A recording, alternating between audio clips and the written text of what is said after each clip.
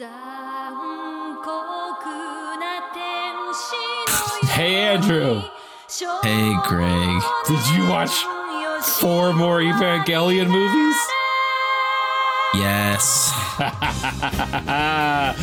I made you do it. I made you watch all 4 rebuild of Evangelion movies, which gave me an excuse to watch them all again. How many times have you watched them, Greg? I mean, I certainly haven't watched all 4 like an equal number of times, but I've been through the entire set, like sitting down, watching 1, 2, 3, 4.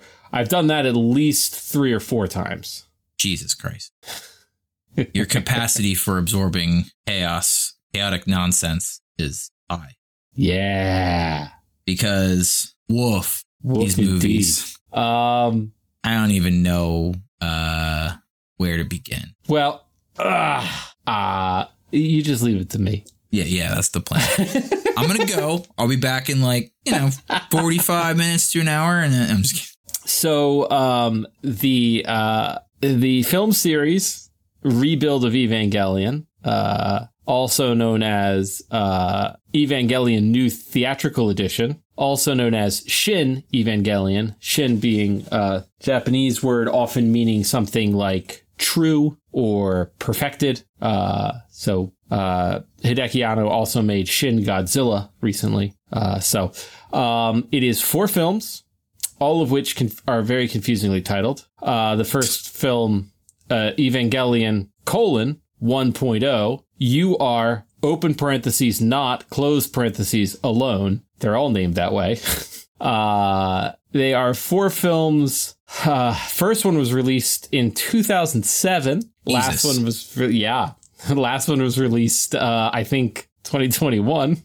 They took their time on this one. The series was kind of pitched as initially kind of like a remastered Evangelion, right? Like, hey, we're gonna, kind of maybe compress it down, get some updated animation in here, maybe, just touch it up.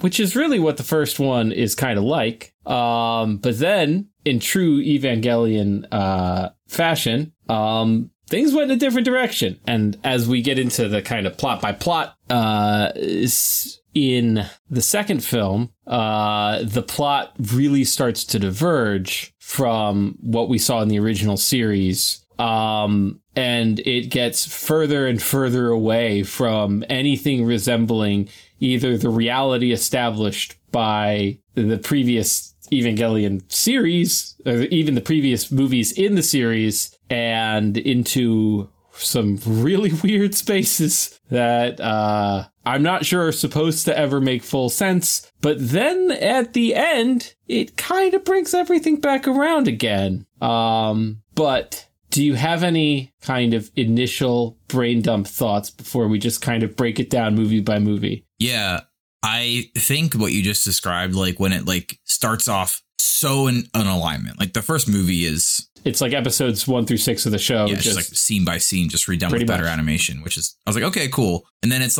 2 starts to diverge, like you said, and then we're way off. But then I was like, oh, I guess just this is just a different story. And then by the end, I'm like, oh no, we're just doing, this is basically the end of the show again. Kinda. So to be the whole, to go so far off course, but kind of end up at the same point was kind of impressive in that way. Well, it kind of ends up at the same point, but it is also a very different conclusion. But we'll get there. You probably need to help me fully put that together because these movies are fucking nonsense. They are absolute nonsense. I will not at all attempt to claim that they are anything but nonsense. Midway through the second movie, I'm like, oh, we are going off the rails. And then at some point by the end of the second movie into the third, I'm like, I don't even remember what the rails are or were. And then by the fourth movie, I'm like, I don't even know the word rail. Yes. So I think that especially movies 3 and 4 is where things get especially strange. I think that a big part of it has to do with, and I know I'm making excuses here, but the either the translation and or it's just the dub, the direction of the dub.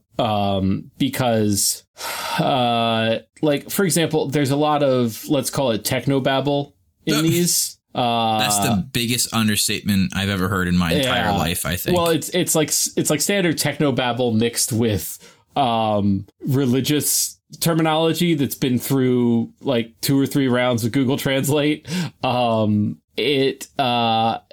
But a lot of that stuff is delivered with the same kind of treatment as actual important dialogue. Like if, and I think technobabble, the term comes from Star Trek Next Generation, where they would just like write that in the script. Just be like, Geordi and Data are having a conversation and the script literally just says technobabble. Because like, yeah, they need to say like sci-fi sounding stuff to each other, but basically it's like, we got to fix this thing, right? So they end up talking about something like, we've got to invert the Solex agitators, but usually in most media, when that kind of stuff is happening, the movie or the TV show or whatever, like kind of brings that dialogue into the background. Yeah. Just like kind of takes your focus off of it so that you understand these are not important details. They're just going to say some cool sounding words. Don't focus on it. But these movies, nope. It's just everything is delivered at a 10 in terms of like the performance, the way the movie tends to focus on things. And, and it makes it seem like the reason it feels at a 10, at least to me, and I watched it with 2 guys, one who had seen the original Evangelion a long time ago, and one who has never seen anything about it and knew nothing about it, which was kind of an interesting dynamic. What a blessing. And it would just go on for so long. And to the point where also, like you said, the way it's focused on, it's like, it kind of feels like you're supposed to know what's happening.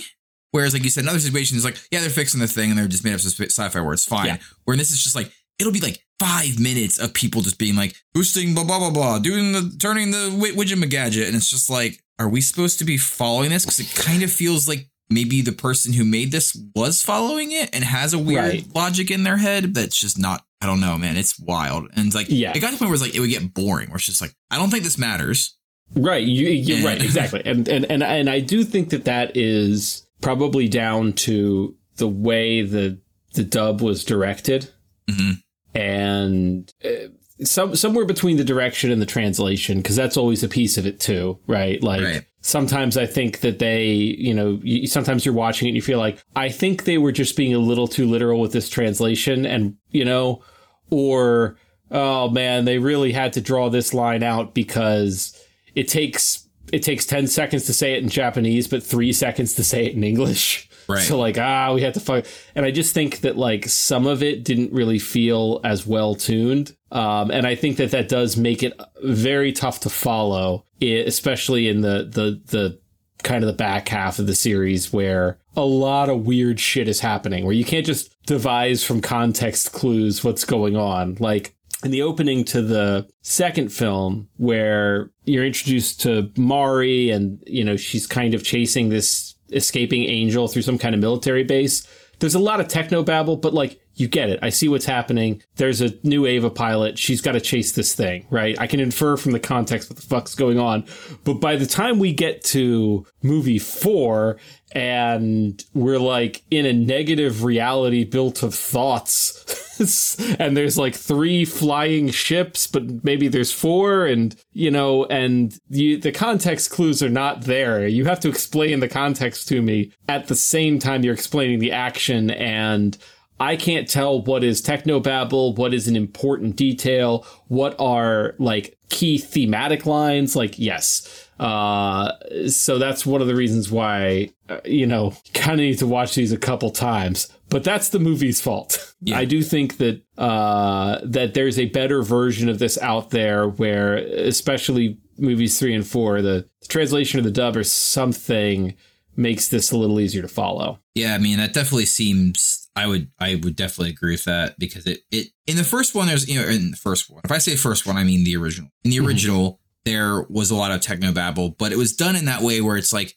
kind of just like montage style. Yes. Like, you know, there's like you're seeing nerve workers do it and they're reacting to situations happening. And it's really just a set piece to get to the next part where it's like something bad is happening. Technobabble that translates that. And, you know, and it also wouldn't be that long. And, you know, when you have less real estate in a movie, it starts to feel like, why are we spending so much time on this technobabble? So it must be important. And then you're moving into where it is important and I'm still not understanding it. So now what are we doing? Right. And some things are like super over explained. Yeah. Like, you know, in the fourth movie where they try to kill Gendo, but then we find out that like, oh, he's a monster man now. Right. Mm-hmm. And like, it's, you know, I mean, it's kind of a cool scene. He's just monologuing and she just blasts him. Yeah. That scene was great. And then he just gets up. Yeah. And she just shoots him again. Well, that didn't work. Yeah. Which is great. And then that blasts the mask off and you see he's all like, you know, cosmic horror-y now. And he's like picking his brain up off the floor. Like, cool.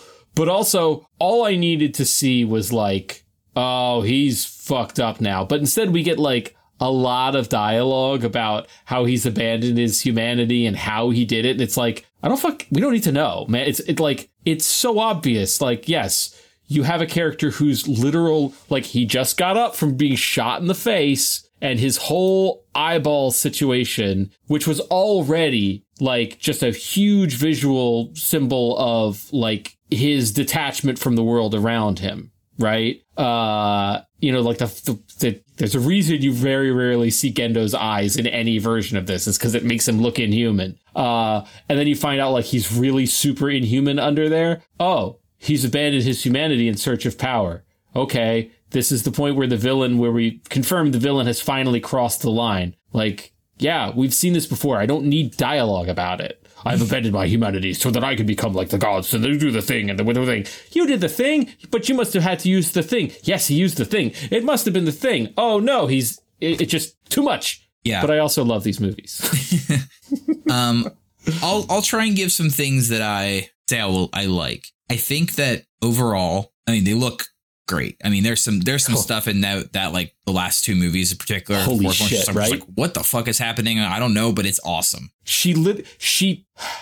Okay, no, I'll wait. But just like some of like what do they call it, like 2.5D or whatever, where it's like the combination of CGI and anime style animation. I've always really liked that when they do it. You know, I have very limited anime experience watching Attack on Titan, things like that, where you get a sense of scale and depth and stuff, and really cool. I mean, they doubled down on a lot of the weirdness around the angels in ways that was like, you know, felt modern and weird, and it still gave you the same level of like ick that, you know, like the original did. Although the dick drill in, you know, movie one was far less dickish, and I didn't appreciate that. Yeah, the movies are a lot less sexually aggressive in terms of like trying to traumatize you with weird sexual imagery than and also like less sexually aggressive in like that it's not like, example, like that that hospital scene is not in these.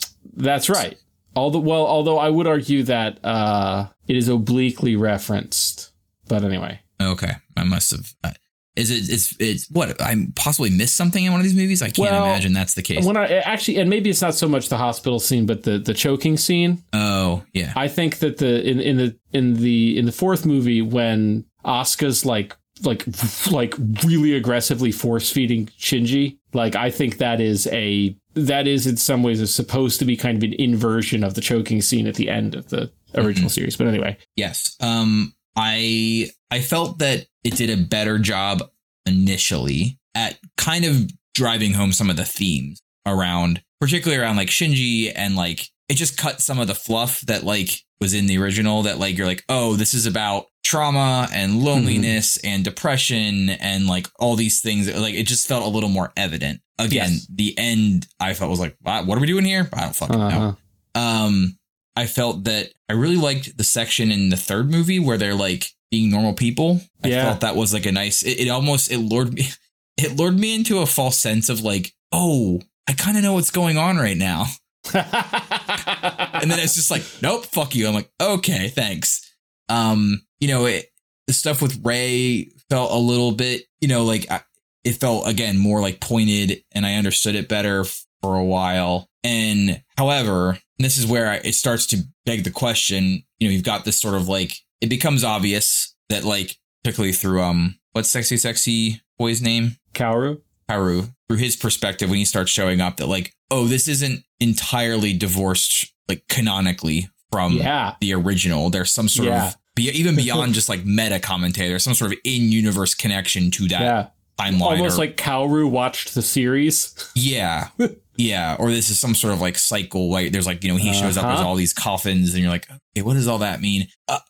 But again, like not ever even remotely explained or touched upon, kind of at the end. No, it doesn't. It never gets too explicit.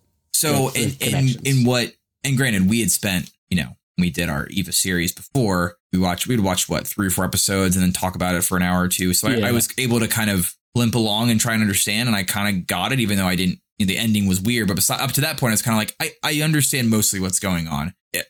By the time we're doing the weird shit in movie 3, I'm like, I'm truly and unequivocally lost. Like, I just do not know what is happening. They're buzzing through all of the exposition. They're actually not even doing the exposition around like Adam and Lilins and Lilith and like all these things. It's just like that they kind of explain in the original series, which I didn't quite remember. And I also wasn't trying to, I thought I was watching a new thing. So I thought I didn't want to be, I guess, like biased or infiltrated from the first one. But now I'm like, seems like you're supposed to be, which is weird. And that all was odd. And then again, I feel like the end didn't, it just human instrumentality, like that whole piece just still is just like, what? And so that felt very confusing. And I feel like I felt really confident about Shinji and what he, like where he was at up until I think the end felt like, like his acceptance kind of felt a little rushed to me. Yeah.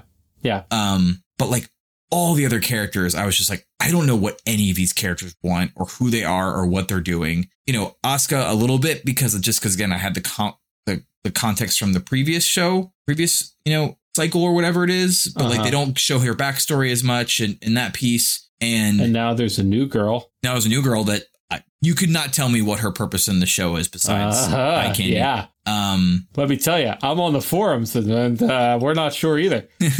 But I mean, I have. Yeah, sure you do. Well, just as a general, like one of the things that I have come to accept about these movies, and I think it's intentional, is that like David Lynch, probably my favorite non-cartoon director, like some of the things aren't always supposed to make literal sense or have a literal explanation.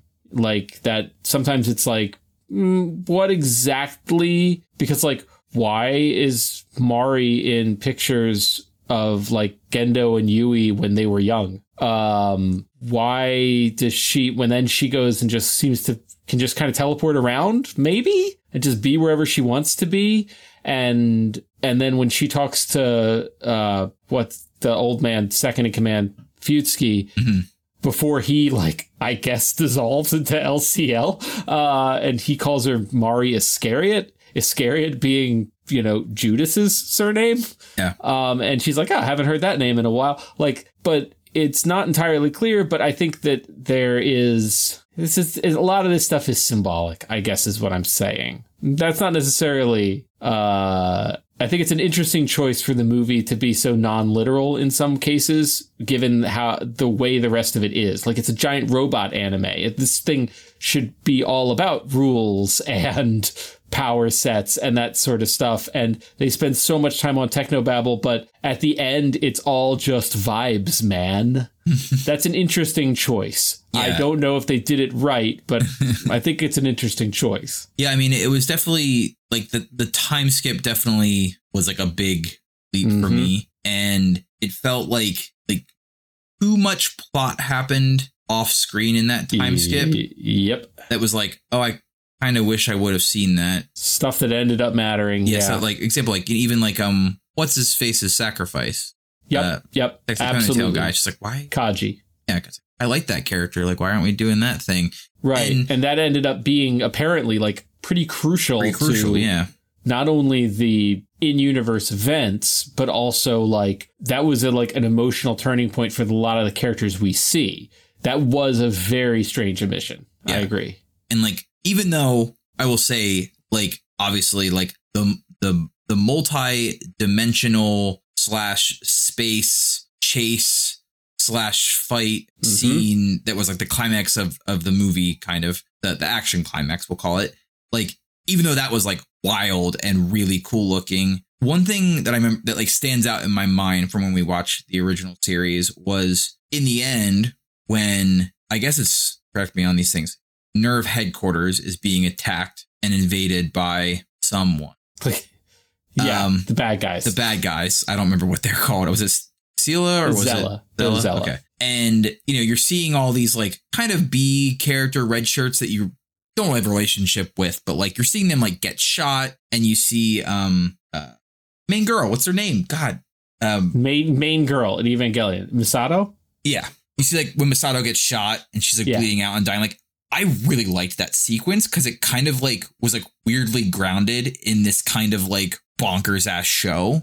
Yep. But it gave this like weight to it that I thought was like really powerful. And that stuck with me. And not having that and doing it completely different, I was kind of like, it's cool, but just like it deflated a little bit for me, despite being so bombastically crazy. Yeah. And there clearly was a showdown between. Right. Well, it seems like at some point Gendo basically absorbs Zella into Nerve, and then Misato's group breaks off to fight them, which maybe is a little more complicated than it needs to be. Yeah. But I think that like kind of civil war, like it happened during the time skip. And, you know, and then like you have these scenes in the fourth movie where like all the good guys were wearing like armbands for all their fallen comrades who died in what was like a revolution off screen that we didn't get to see. Yeah. You kind of feel like I was like, that could have been really something grounded. But the grounded goes out the window pretty much at the end of movie 2 for this one. It's just, we're not doing that. It's all going to be nonsense from here on out. Yeah. Except for that, you know, when they're in the town with their old friends doing like the normal life, quote unquote, kind of thing. Yeah. Which again, I really liked, but it's hard to sum up. Yeah. So let me ask this, Greg. Yes. Let me ask some things here. I think instead of trying to summarize the whole thing, which seems like a effort in futility. Okay. I'm going to ask you some questions that I don't understand. Oh, boy. And they're going to be broad enough that it will then kind of summarize the show or the series here, the 4 movies, in a way that like could be helpful. Okay. That makes sense? Let's try. Okay. What did Gendo want? Gendo wanted to be... Gendo's goal has always been to be reunited with Yui, who disappeared into Unit 1 back when they were starting the Evangelion project. And he believed that he could get that through the Human Instrumentality Project, which is supposed to merge all human beings into one in a spiritual sense. The erasure of all the AT fields, which are the things that separate us from each other spiritually. And that would reunite him with Yui, because they would all be in one big pool of souls that's one soul, and he would be reunited with her. So, and that was always the goal in the original series and in this, just how he got to the instrumentality was different in both cases. Okay. More complicated in the new movies. Yes. There's a couple more steps. What are the angels? That's never been totally clear.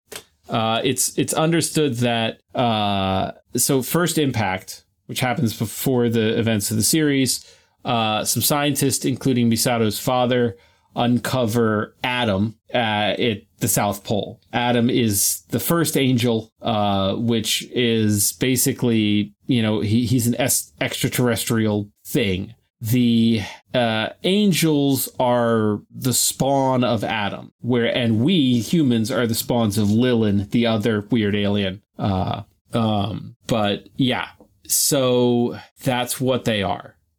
And So the second impact was what happened in Antarctica, right? That was okay, that's right. So first impact is when Adam and Lilith crashed into the Earth 1 million years ago. Second impact is when we uncovered Adam at the South Pole, and that, killed everything in the oceans and, other various apocalyptic stuff. Mm-hmm. And then third impact is whenever Shinji gets too much of a boner. And that is the start of instrumentality, third impact. And there's a false third impact or near There's third the impact? near third impact that occurs at the end of movie 2.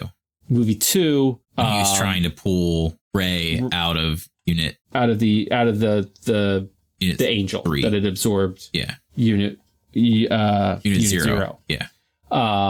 Yes. That act of him crossing some kind of spiritual threshold to reunite with Rey, or to rescue Rey, that's what initiates what would be the third impact. But then Kaoru comes down from the moon and impales Unit 1, basically, nipping that thing in the, cutting off third impact before it could start. But it still did a lot of damage. Yeah, it still turned the world into a fucking cool ass album cover hellscape. It turned everything red. Has something to do with angel cores. I don't fully understand it. Doesn't matter. But turned a lot of the world red, except for the areas that are kind of around these special magic pillars that prevent that from happening. And that's where people can live. Right. Okay. Gendo starts instrumentality at the end like he did in the original series. Well, both times in the original series, I guess they're slightly different in End of Evangelion and the first end of the episodes, which are both canon, or one's a retelling of the other one, kind of. That was never clear to me. The explanation that I prefer for the two endings to the original series is that you can read it where basically they're both happening, where one version is basically Shinji's perspective, his kind of weird, psychological journey. Yeah. The other ending is basically what's going on in the world outside. Right. You can look at it that way. Right. Okay. So Gendo starts instrumentality in this thing. It looks slightly different. It's not everyone turning into goo physically, although some people did. Yeah. And then him and Shinji have a brain duel. Yes. And Shinji convinces him that it's not a good idea. And then Shinji does something. What is that something? So basically, I don't know. There's some space Gnosticism mumbo jumbo involved here, but basically, instrumentality. Okay, so let me back up. The instrumentality is basically you do a bunch of stuff and then you get a wish, and because in the original, Shinji's given a choice, he can either keep the world as it is, or he can do instrumentality and turn everybody into goo, and and then we're all together, and now he never has to have anxiety again. And so basically in the end of movie 4, Shinji basically fixes Gendo. He helps Gendo unpack his trauma, and Gendo realizes he's being a kind of a shithead, and chooses not to rewrite the world for his own wishes. And through him and Yui sacrificing themselves together, because I think by Shinji having that breakthrough with Gendo and allowing him to unpack his trauma, that's what really allows Gendo to reunite with Yui in this spiritual space. And then the rewrite the world power falls to Shinji. And now, because we've got a better Shinji in the movies, somehow, rather than, choosing to just repeat some version of the Evangelion cycle that we've been going through or whatever, he chooses basically to remake the world into just our normal ass world without angels and Evas in it. And in so doing, in the the closing scene, not only does it dissolve into just real footage of a Japanese city, but Shinji grows up, and, I think that like, I still get choked up when I watch it because it's like, that like he gave everybody a chance to just live a normal life and they grew up into like functioning young adults. And it's just, you have these characters for a while and like they all just have such bad endings. And we've been watching them have those bad endings over and over again for 20 years plus. And then like we go through this thing again. So people make some better decisions and then like, oh, they got a chance to grow up. Oh, yeah, it was a powerful ending in her. And, it was all just like, they're just like at a train station and, yeah, they all just that it was just fine. It was like, oh my God. Because I realized like I've seen for these characters, rewatching the original and then the first 3 movies is just like, I've just been watching these kids get shit on for 20 years and like everything's always going bad for them. And it's all just trauma and misery. And then just to see them happy and grown up, such a powerful ending. Okay, that helps. Why is Asuka so annoying? No, that's how dare you? I will say that one scene that I thought was interesting and helps get there a little bit of get Shinji there for that end. His role in the end was, when he's all like just done when they start that like I'm in the real world kind of thing. Yeah. And he's just like a catatonic, depressed mess. And then he slowly gets kind of better. And fucking Ray turns the mush in front of him again. And I was like, I know. Jesus Christ, people.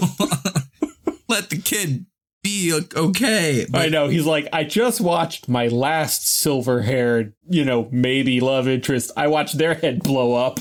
Yeah. And I'm just getting over it. But he seems to not doesn't take him to that same place, which I thought was like a good, like a powerful message and puts him on track towards the end of the film for sure. But it was just like, but it was also kind of like, it was good. It was like some time to process your trauma and feelings, and make you a stronger person. Is it good? Yeah. And whatever he it took him half the movie to get over Kaoru's death, and he worked through it, and he realized that he realized that that he couldn't just retreat into himself, that people needed him, and he was a necessary part of other people's lives. And, he learns that and he's able to function again. And, it's I think the parallels are intentional that then when Ray, expires, that doesn't scar him as deeply because he's, he knows that he had a positive impact on her life, and he knows that there's more to life than just his feelings and the way this all impacts him. And I think that those two things are what probably lead to, you mentioned earlier that it seems like his kind of character turning point kind of happens kind of suddenly. I think these are the pieces of it, but I think that it's not communicated well enough. So maybe one piece or something. Right. One more reinforcement of a new Shinji for that, get to that final moment. Right. Why does Asuka refuse to wear clothing third? Well, there's some stuff in there that because it seems that she mentions that it's the curse of the Ava, but it's also unclear if it's the result of how much of it is because she's an Ava pilot, how much of it is because she's also partially infected with the Ninth Angel or whatever. But then also she's also a clone in this timeline. She doesn't know it, but she's a clone like Rey. Wait, what? Yeah. How'd I miss that? It's in the ending. Or the kind of the no, she's a clone in this one. I'll explain in a minute. But she talks about how her body has changed so much that she doesn't even eat anymore. She only needs to drink water. And I think the obvious reason why Asuka doesn't wear clothes in the whole movie is because horniness in the audience. But I think part of it is it's a little symbolic because when she's not wearing her plug suit because she's going into battle, she's not wearing anything. She's detached so much from her humanity that she's like, I don't even bother putting on clothes like a normal person anymore. Yeah, her identity is being an Eva pilot. Right. And although she does, when she realizes that seeing the choker collar makes Shinji like is triggering for Shinji, she starts to wear a bandana over it. I didn't notice that at first, but eventually I got there. So like she's, yeah, I mean, I think the biggest one is horniness is the biggest one, but it's, you know, I think it's trying to be like, yeah, she's just an Eva pilot. Like she's not trying to fit in. She's not trying to be a person anymore, you know?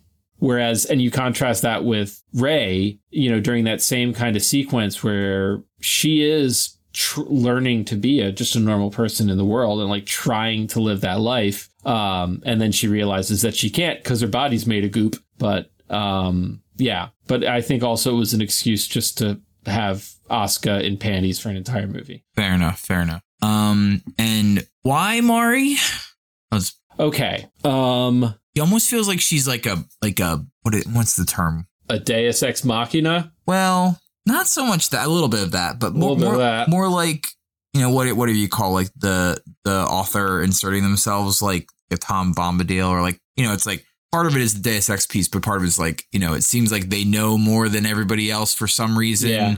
And therefore they're kind of used to drive the plot forward in ways that wouldn't normally make sense for a character in the world to do without a little bit of meta knowledge or something. Right. Also, I will say that like I'll pair Y Mari with like, it seems like creator kind of didn't want to do some of the things he did, like some of the narrative concepts, like actual just narrative plot beats that he did previously, obviously, since it's so different. But then also like wasn't willing to jettison like all the pieces. And like when they're doing that, like halfway in between, the parts that are really confusing is like where it's like, it's not really technobabble. It's like Gendo expositing, but it feels like technobabble. Yeah. It's just like, well, then clearly when Adam did this, and then the you know, spear of Longinus, and then all the other spears that there's multiple of, and this other weapon that's also mythical, and like these things did that, and like they're describing things that like happened off screen, and you're like, why is any of this like relevant or important? Like, why couldn't you just like skip that? Just be like, this is what's happening now. Like, I don't know. It just seems like like he created all these things originally and they're on a big pile, and he kind of made a more streamlined story, but it was just like, yeah, but I can't let these not be used, and just like throw them into the story. Have spears in here. Yeah. That was hard for me. Yes. Well, I think that there's a lot of world building that is either inconsistent or superfluous, right? Like, or you're never quite sure what elements of the world building are like important for your understanding of the film versus just like, oh, that's just flavor and texture for the world. Right. It's not always clear. But anyway, why Mari? I really like Mari, but she doesn't make a lot of sense, like in a strict narrative sense, because she's kind of working for Nerve, but also it seems like there's something else at play. She has like, it seems like she has like almost superhuman skills when it comes to like piloting an Ava. And like most of the time it seems like she's holding back just to let the kids win almost. Yeah. And she does seem to have like almost like she's some third party to all of this. And has more knowledge. And I think that's intentional. And I don't know that we're supposed to have a clear answer. Like, does she represent like the will of the audience? Or, you know, is she, like you say, like the author insert of like him putting his thumb on the scale in places? I mean, I think it's very possible that, you know, she is some additional cosmic force. You know, you've got Adam and Lilith. And, you know, and maybe she's some third thing that wants to get involved here. I don't know, but I think that, like, I guess my review is if the character was less cool and charming, I would be kind of upset that they included her to basically hand wave away whatever plot points they need. Right. But I think that my affection for her was locked in the big Paris fight scene. Yeah, and as cool as it is that she stabs an angel in the face with the Eiffel Tower while saying, excusez-moi, Eiffel. It's that, like, when she's piloting the Ava, there's just, like, one scene where she, like, turns the controls into, like, a big-ass steering wheel and, like, just, like, backs up like a trucker. Do you know? Yeah. So, but, like, I just found that little action, like, just, like, so endearing and cool. I was like, all right, you got me. I'm in. Yeah, it's almost like she's, like, my one kind of, like, theory based on nothing, because I not spent, I'm sure, you know, maybe somebody else in this podcast, like, hours on subreddits or forums about this. Maybe, who knows? Was that, like, she was the difference? Like, she's, like, in this, whatever this version of the cycle or timeline is, like, her existence is what put it on the different path. So whoever she is supposed to represent, whether it's the audience, whether it's a newer version of, what's the creator's name? Anno. Like, you know, a modern, you know, if there's, like, characters are based on him or whatever, like, this is a new, you know, 30 years plus later, whatever, like, maybe her existence is the sort of, like, you know, butterfly that leads to the butterfly effect of what sets this on a slightly different course that ends up breaking the cycle or whatever. Yeah. She's, like, the only character that's not, she's not the only character, but the only main character that's not present in previous cycle. And that's interesting. I wonder, I have a feeling that the answer is no, but I wonder if I went back and rewatched him and, like, try to pick out, like, what are the points where she maybe nudges things in a different direction? Because obviously that is one of the big variables here. Like, if you're trying to Sherlock Holmes out, like, okay, where do the timelines diverge? You know, you could look at, it's really where he starts Third Impact by trying to save Rey. But it's like, but what's different about that? Well, and, like, that is, like, the most different scene, even though that kind of does happen. Because he pulls Rey out of Eva or out of an Angel original series, but he just saves her and doesn't start a Third Impact. Right. So, and that fight feels and looks very different versus the first movie. It looks also, I mean, it's better, but it's also similarly plotted out. Yeah. And, like, she only shows up in the second movie, and that's when we start to diverge. Right. And like, did she? Yeah. And then Kalru doesn't get involved until after the Third Impact starts, which is later, kind of, than when he would have shown up so you could say that brings him into play earlier because he has to intervene to stop Third Impact. Yeah, I wonder if you could point to, like, there's some little play that's where she flicks the domino. Yeah. And everything ends up going a little bit different. Yeah, I mean, timing. Because in that fight, right, it starts with the kind of the corrupted Evangelion fight, right? Mm-hmm. And it was taken over by, like, the Ninth Angel or whatever. But in the original, it was Toji piloting that, where here it was Asuka. And when the dummy plug killed and he thought Asuka was in there. Well, but I think he thought Asuka was in there in the original, but he was wrong. Oh, you're right. So his emotional impact there. Okay, so he's still, like, freaking out because he thought he just murdered his friend. I don't know. There's my contribution for you. A thought.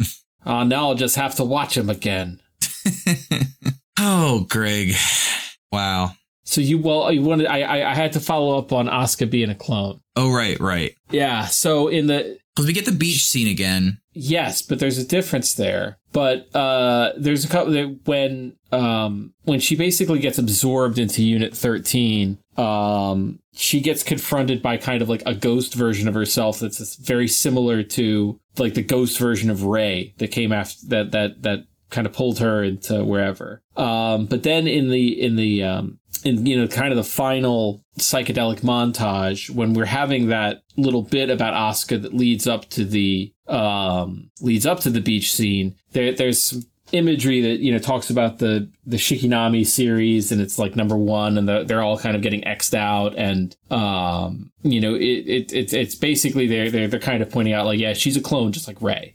And that's a new detail. But, like, basically that's revealed as, because Shinji kind of visits each of the main characters kind of psychically. And when he visits Asuka, it ends with them on the beach. But what's interesting is that I think they go out of their way to draw her more grown up. Like she's kind of, and again, it just so happens, and I think they wrote it in a way that also is good for horny, but like she's kind of like busting out of the plug suit a little bit. Yeah. And her body's much more filled out. She's not, real skinny anymore. And I think what they're suggesting there is that like, as he is, visiting with her spiritually and helping her, work through, that enables her to grow up, even though it's still in this kind of beach scene. But like, because that was the thing, like, oh, she doesn't get to grow up. She's been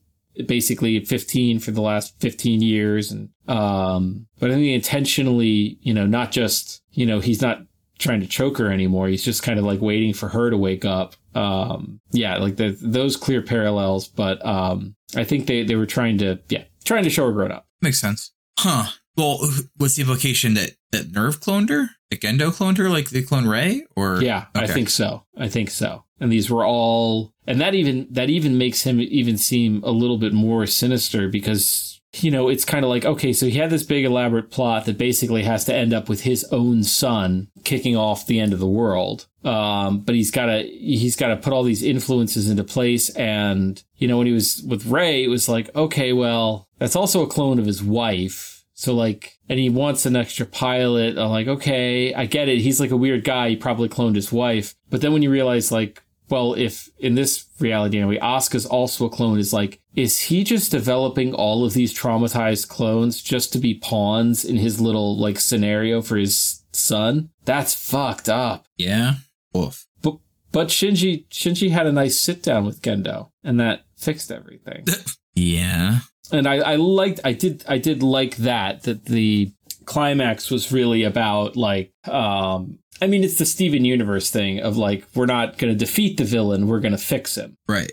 Which I don't always love as a frame, but I think here, because like, it's Evangelion, it's this whole fucking thing is about cycles of trauma and abuse, right? Like, this has to be an ending where you like fix that. You have to show that, you have Gendo tell the story of his life and how he's basically like, yeah, I was a sad, isolated little kid like you, Shinji, and I hated that. But then I basically made you into that, and boy, that kind of sucks. Like, and for Gendo to just stare at the camera and say like, our differences cannot be resolved with violence, Yeah. Like, it's like, oh yeah, I guess that's right, huh? That was kind of the necessary ending for what has always been the theme here, that, Shinji breaks the cycle literally and figuratively and like helps Gendo. He helps everybody. He learns that that's where he finds his worth, is helping his friends. It's dumb, but there it is. Right. And that was what Rey was trying to do the whole time in movie 2. With that heartbreaking, like, I'm making a dinner party for all of us, right? Thing, because I want Shinji and Gendo to get to know each other. Mm-hmm. And you're wondering like that, a like something from Yui that's coming out in her. Yeah, I think so.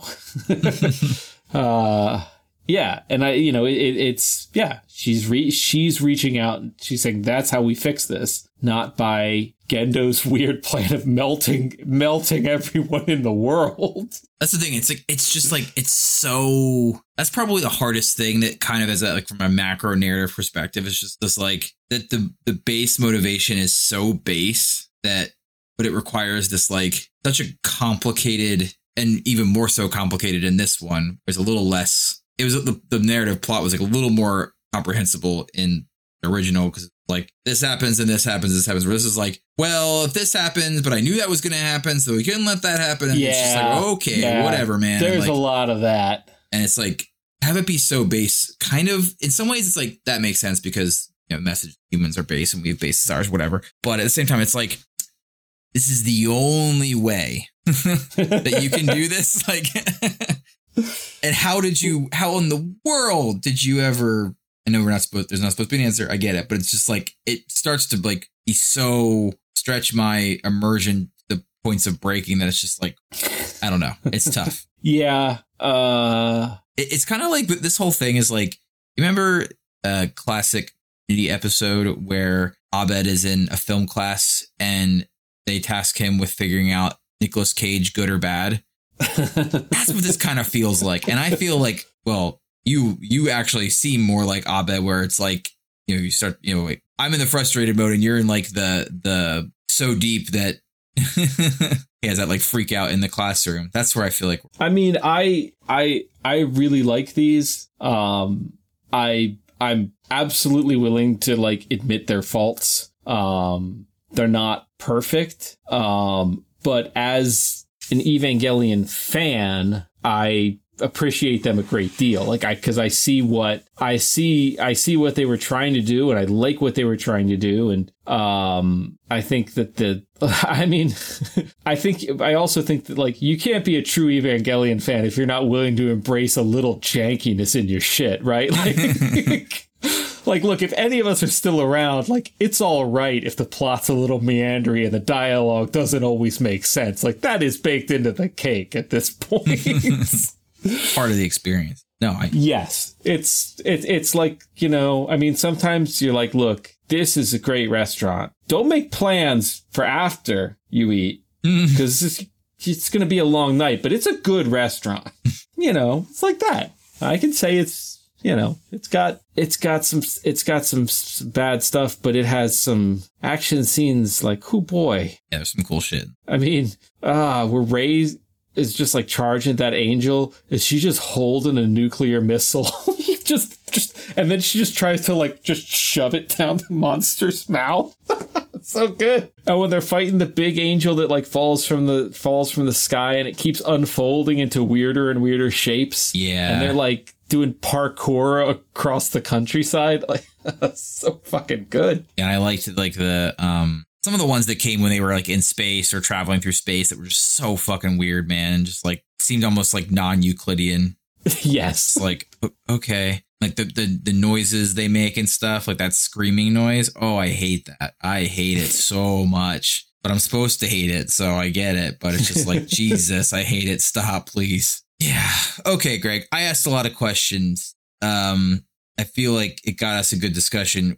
What is there else in your mind that you feel like needs to be said about this whole endeavor? Whole thing. And I will say that my interest like elevated when there was like the sort of like, oh, this isn't just a pure retelling of the first one. There's something more meta, net narrative going on here. Like I found that helpful for my interest because if nothing else, it's capitalizing in my investment of watching the first one.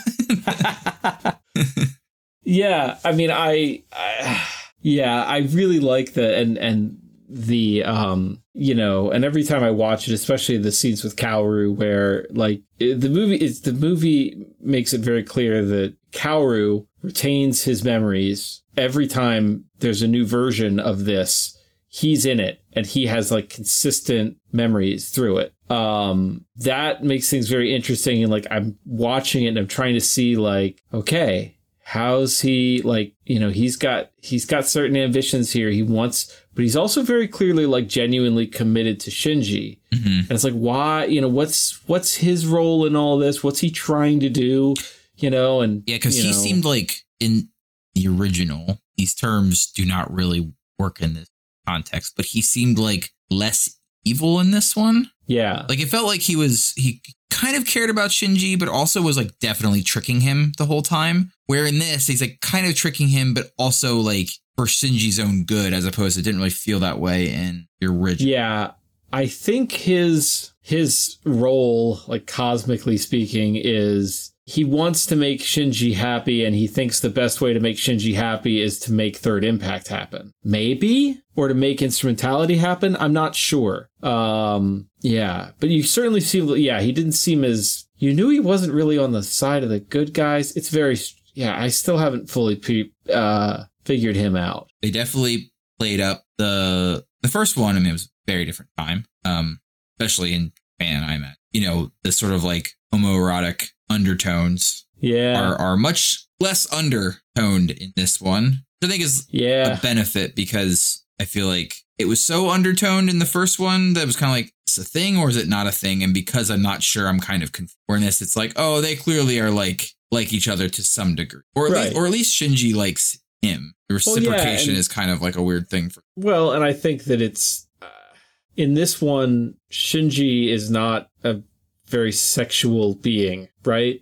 Like he's still, he's still probably, not quite sure where he wants to be or used to thinking about things in those terms, although a lot of people around him clearly are. But he doesn't seem as leering as he did in the first one. But yeah, you could, he struggles with how to receive Kaoru's affection, I think, both from obviously the sexual side, but also just somebody caring about me at all. Right. Because which is the right vibe. Right. And it gives him a little more of he seems less leering with the women. Yeah. Which because then the way that kind of played out in the show for me originally was he was feeling confused, not just because of affection and being nice to him, but also because he's like, wait, are boys? Yeah. Or in this, it's kind of he doesn't really seem to have that same level of hesitation or confusion around that bit. More so just people can like me and be nice to me. And yeah. I can imagine that's partially because of in was the first one, 1993 or whatever, a question of liking boys as a boy was a very different question than it is now. Yeah, to have. It had to be suggested much more obliquely. Yeah. And also for him to have that realization and admit to that would be a very different societal impact than. Right. I mean, I think I think it seems pretty clear, at least in the ending, that, he and Mari are a couple. Yes, that's true. In the ending. Which also was a little confusing for me because she flirts with him and calls him confusing. Must have missed why that started happening. Or I didn't. It's Evangelion. Who fucking knows? I think it's she gives everybody a nickname, but it seemed like they were all translated just a little too literally. Anyway. Yeah. But, out of all the people for him to end up with, clearly there's supposed to be a lot of tension with Asuka, obviously with Rei, but there's also the Freudian kind of thing going on there. And then with Kaoru. So for him to end up with Mari, who, she acts as if she kind of owns him in the show, or she kind of has that, she brings the energy we talked about where she So you what you're saying is you think he should have ended up with Rei, you weirdo. No, I actually think he should end up with Kaoru, but I don't know. I mean, he could, I don't know. I mean, I kind of from a meta perspective that the final answer is none of the above. Sure. Yeah. For all of the, for the shippers out there. Yeah. 2-3 decades of shippers. And then the answer is fuck y'all. Yeah. I mean, that is good. I do like that. I kind of like that from a meta perspective. But also if we're buying into our theory that she is the change in the timeline, then it kind of makes sense for her to be. Yeah. And I think that if Kaoru retained his personality through the reality reset, then he would just be way too obsessive with Shinji. It wouldn't be a balanced relationship. Wouldn't be healthy for Kaoru. True. A guy, he's always going to be putting Shinji first. He's never going to be taking care of himself. And you know what? Shinji's not a great partner if you need somebody who's going to take care of you. True. Just saying. I don't think it would have been a good match. Because it looked like he was with Asuka, right? It was, you saw him and Asuka and Rei over on the other platform, and I don't know, maybe suggested that maybe they were a couple, or maybe they were just, hanging out or what have you. But they all got to make normal choices because none of them were clones or space angels.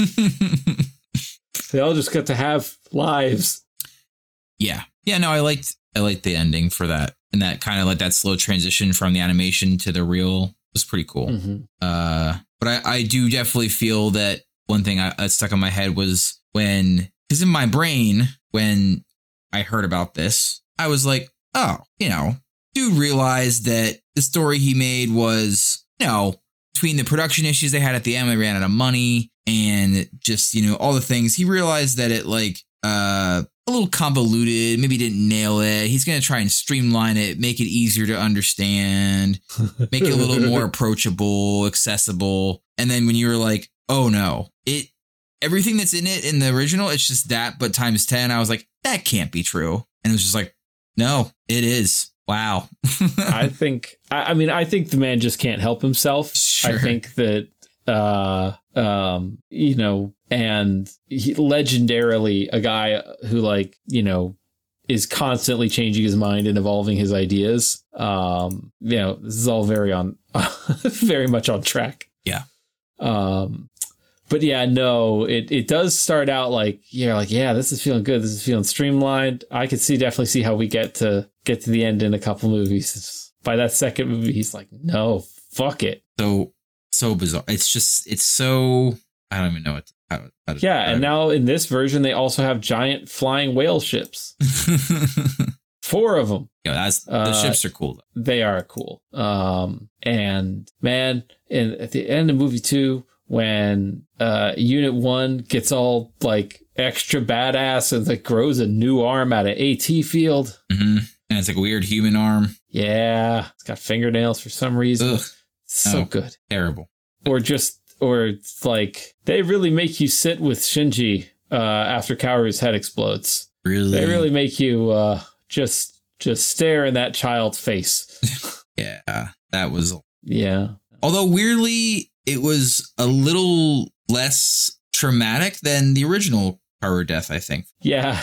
That one was Shinji did it in that one. Yes. Which made it way worse. That's one of those things that is burned in my memory of Shinji's, the silhouette, if I remember correctly. Yeah. The silhouette of Kaoru in the Eva's hand and Shinji screaming and pulling his head off? No, he something. He was, holding his body so his head is kind of, poking out at the top of his hand, and he squeezed, crushed the body, and then you see the head fall. Yeah, pop off. Yeah. Oh, no. So yeah, that was worse? Yeah, that was worse.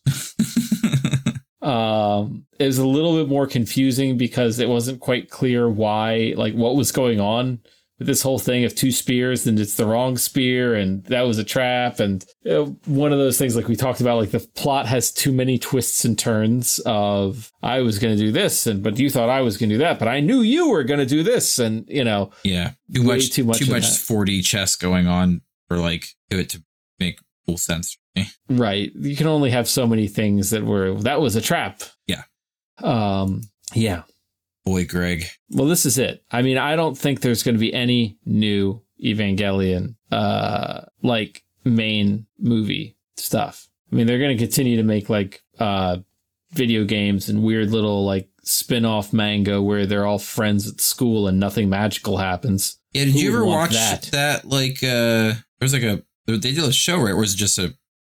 I think it was just a manga. Just where they're just all friends in high school. Yeah. Did they reference that in this? I feel like I saw something that. Yes. In the when the reality is breaking down at the end. Yeah. And it's basically Shinji and Rei talking, and they're projecting stuff. Yeah. There's panels of some of the various alternate timeline stuff, which suggests that it is all canon. Right. These are all just, alternate realities. So who knows? Maybe we will get a whole nother batch of Evangelion rebuilds at some point. He decides, you know what? 3rd time's a charm, or 3rd and a half time is a charm, or whatever. Or he would say 3.02 or plus 1 yes. or whatever. Fucking asshole. We actually started watching the 4th movie by accident because of the weird numbering.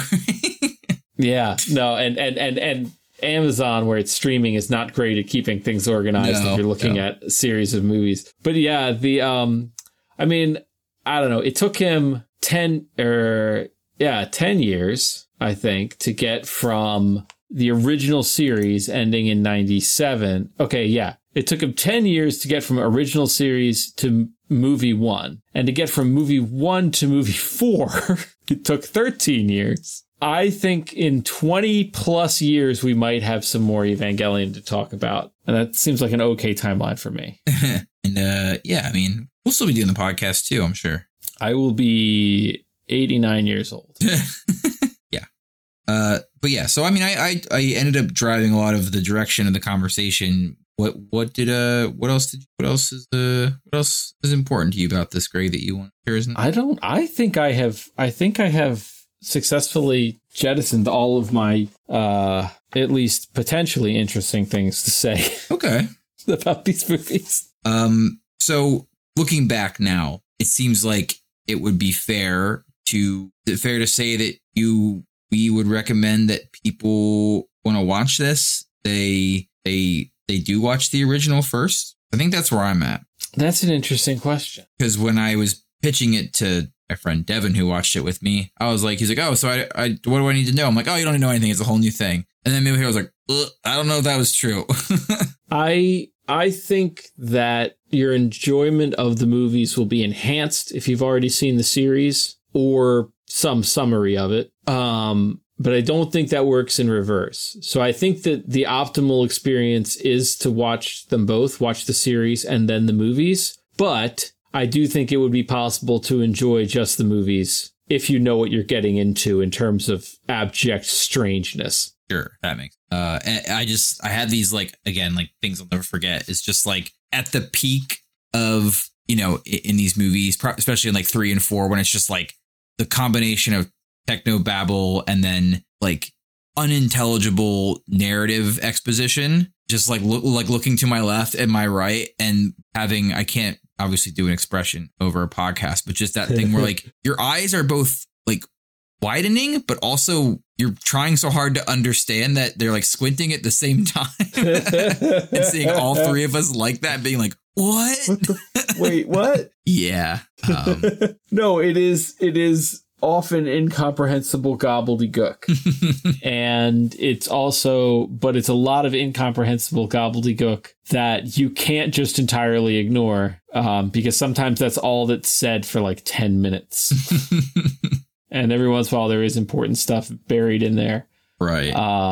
Yeah. No, it is. It is. I think that these are challenging films, for sure. And it's their own damn fault they're challenging. Like, like some of these things I think some of the challenges were like intentional. Like it's challenging and ambiguous subject matter, right? Like that's, but also some of the challenges were not, like, again, like the dub is weird or the translation or something because the lines aren't working. Certain plot points kind of come out of nowhere or, resolve too quickly. And that's the movie's fault. So, yeah, it's not perfect. It's challenging in a number of ways, but I really like them. Fair enough. I feel like I worry sometimes about, how do I put this? My mental health? No. I get that vibe of like things that because they're so weird and add so much stuff around it, that so much like was like built legend and mythos, not even like about the in-canon stuff, like the real world stuff around it, around different creators. And you're just like, is this just like really thoughtful and weird, or is it bad? Like, let's think of like another auteur, like, in this case, also hailing from Japan, the Metal Gear Solid guy. What's his name? Hideo Kojima. Yeah, like that. It's like Death Stranding, weird and ahead of its time, or bad. Like, it's just, how do you? And I think both. Fair enough. That there are some things, and especially I think you're right when you're talking about like auteur stuff. There are some things where I don't know how much of what Hideaki Anno gets right. Hideaki Anno gets right. I don't know how much of that is on purpose or accidental, right? Like how much of, the themes that go into Evangelion are because he sat down and said, these are the themes that I want to do, or just because in the process of writing his robot story, we get all of this stuff about trauma and, isolation. I don't know. And then to look at like Kojima, how much of this is, a brilliant satire of patriotic action movies And how much of it is just he thinks that's what's cool and good. I don't know, but whatever the mixture is, it's working for me. Yeah, fair. That's fair. It is a good question of like, I think that's where I struggle with these more than like example, like you bring up like, I don't know, like stuff that's like really weird and is kind of purposely nonsensical but it's more about the vibes, man, or like the themes, or, you know, when they kind of come through a little bit. Maybe I imagine that's how people feel about like Twin Peaks or something like that. Whereas this, it's like trying to do both at the same time. And that makes it like really hard to follow. Not just hard to follow, but like hard to know what lane to be in. Am I just like turn my narrative brain off and just embrace like the themes and the vibes? Or is it, okay, I really got to understand what the sphere of Longinus is. Right. And I think that and I do think that's one of the big flaws. Just, I don't know, again, is it translation? Is it dub? Is it tone? Is it, all the little directorial and editing decisions that go into making this line of dialogue seem important versus this line of dialogue? The same way any movie, can kind of convey like, oh, the character's just getting directions. I don't need to know what the directions are, but the next line is about, and you need to make sure that you use the key in the back door lock because otherwise the dog will bark, right? Mm-hmm. And then I know that is important, right? Mm-hmm. Like, movies know how to do this. This movie apparently does not. And that does make it kind of exhausting to watch. And also it can be difficult to follow because you're right. Like, there are going to be parts where it's like, yeah, I should just kind of interpret this, maybe not so literally, just kind of watch this. This is supposed to be dreamlike versus no, we're detailing important, the big moving pieces of the plot here. You have to know why we're going to this area to do this thing, and it gets lost. Yeah. And also that effect of like, I'm going to call it I think I probably described this before about another movie that I don't like that is considered a classic, American Psycho, is like the puzzle box of it and trying to figure it out is what drives the conversation and not actually like the quality of the thing. Like you trying to figure out what is going on is the attraction. I'm not saying this is you, like someone trying to figure it out is the attraction. We're trying to figure out like, oh, did it all happen? Or was it a twist or a dream or whatever? Like that kind of discussion and energy is what fuels people watching it, not actually like enjoying it. Right. And it's like, you mentioned American Psycho and it's like, it doesn't matter if he did the things or if he just fantasized about doing the things. The point of the movie is that we are surrounded by people like this. Yeah. And you wouldn't know it because they seem very put together and charismatic. It doesn't matter if the murders actually happened, like, because that's not what the movie's about, right? The movie's not a mystery. Did Patrick Bateman kill these people? The movie is supposed to be a horror story about the very real psychopaths that are within arm's reach of you at any given moment. And this one, again, yeah, but I think there's a mismatch because once you introduce these elements like, oh, this does overlap in some degree, you're inviting people to pick that apart. Right. You're inviting people to get out the magnifying glass and figure out what is the domino that Mari flicked that changed the timeline. And the answer is that's probably not what it's about. It's more about like, look, this is, that Shinji goes on a different emotional journey. And some of that is just because of the material conditions changed a little bit. Here you go.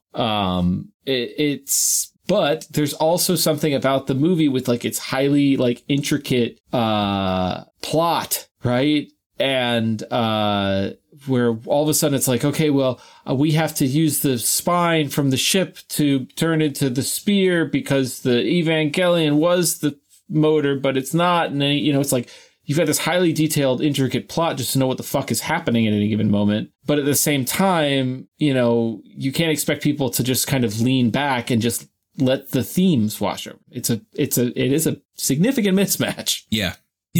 But at the end of the day, Greg, it must work to a degree because here I am like, maybe a second watch through would get me there. You know what I mean? I'm like, God, no, but maybe, but no, but maybe. One other thing I just want to, this is actually a little bit of a segue to what our next topic is. One thing that this does really well visually, that a movie you and I both just saw visually, that this director does well in general, and all the movies, what I'm going to call mechanism porn. Like lots of things interlocking and changing in like sci-fi, spacey, industrial kind of ways that are like really satisfying to watch and see. And in Guardians of the Galaxy 3 and also the other Guardians movies, it's really good. And it's also good in, like you mentioned, the spine. That thought came in my head about just like all those like vertebrae unlocking and like shifting, and it's pretty cool. Pretty fucking cool. Yeah. The original series had, that was, you know, all of this really intricate architecture and mechanical things all clicking together, and like the city coming up and down and gears. And Yeah. like this one, it's got a little bit of the like takes a little bit out of like the Gundam side of things, where it's like in the first movie where like they're like, you know, using the machine gun and like the shells are falling and they're like smashing cars and like crushing cars. Cool. Yeah. So good at that stuff. Yeah. But yes, Guardians of the Galaxy, the third number 3 of the Guardian Galaxies is what we're going to talk about next. But it'll be in perfect timing as we usually do. It'll be a little while because I'm traveling long enough for it to just get out of the zeitgeist in time for us to drop an episode. I mean, spoiler alert, I like the line about Adrian Belew. Talk about that for an hour. But yeah, so we'll turn, but I'm going, I leave in 2.5 days time, go to Norway and Sweden. You're going to the place where they have the good governments and health cares, and also where they started the black metal and the mellow death. Significant chunks of our musical influence and favorite bands hail from. And you're going to visit all of the historical hot spots. Yeah. Turns out that much like in America, most of your average Norwegian and Swedish people have no idea what heavy metal even is. Yeah, they just live lives like, you know, without needing to listen to horrible sounds at all times. Have audio equivalent of horror movies in their ears at all times for some reason. Yeah, I was talking to a guy I know that I met through a friend, but who's from Stockholm. And I was, you know, excited to be like talking about metal. And he was like, I have no idea what you're talking about. And I was like, oh, right. This is still a thing for underground weirdo nerds. You guys have normies over there, too. Yeah. Yeah. Not everyone is a death metal Viking, like I imagine. However, I will be visiting there is a what was a record store, or I guess is a record store. Different name, I guess, but it is where it's sort of a heavy metal tourism spot. It is where like the dudes from the original wave of black metal in Norway would meet, hang out in the basement. And it's sufficiently kind of creepy and small. And there's a little bit of like people call it a black metal museum. I think museum is a generous term for what it is. Pretty sure it's just like a basement that someone scrawled black metal on the wall of, and you know, from like Mayhem or something. But I'll be going there bare minimum. That'll be cool. So yeah, but I am very, very excited. I'll bring back some tales to tell, hopefully. I've also vowed that Shay and I are bringing my mother along with us, and I'm gonna, she's always been a good sport about my musical inclinations. I have distinct memory of being in college and getting really into, ironic timing, cattle decapitation. And I lived at home and I was playing it in my room, in the way that you are when you're like kind of an asshole 19-year-old. You're just like, I'm going to listen to this as loud as possible in my family home. And her just coming and being like, hey, could you just like maybe, just like, you do your thing, but like, you just like turn it down as the floor rumbles beneath from the subwoofer of my computer, but I think I'm going to be like, hey, Mom, there's this special cultural thing you should be aware of in these countries, and it's called black metal. Here's what it is. And I'll get to watch her horror as I show it to her. I mean, and Shay will literally just probably, she's used to it. I just get a look in it, it's going off now. Oh, Well, I wish you the best of. Thank you. Yeah. So, be back sometime in a month-ish with Guardians 3. So if you haven't seen it, by then it'll probably be streaming. So you'll be able to really easily see it. All right, buddy. Well, travel safe. Thanks. See you later. Later.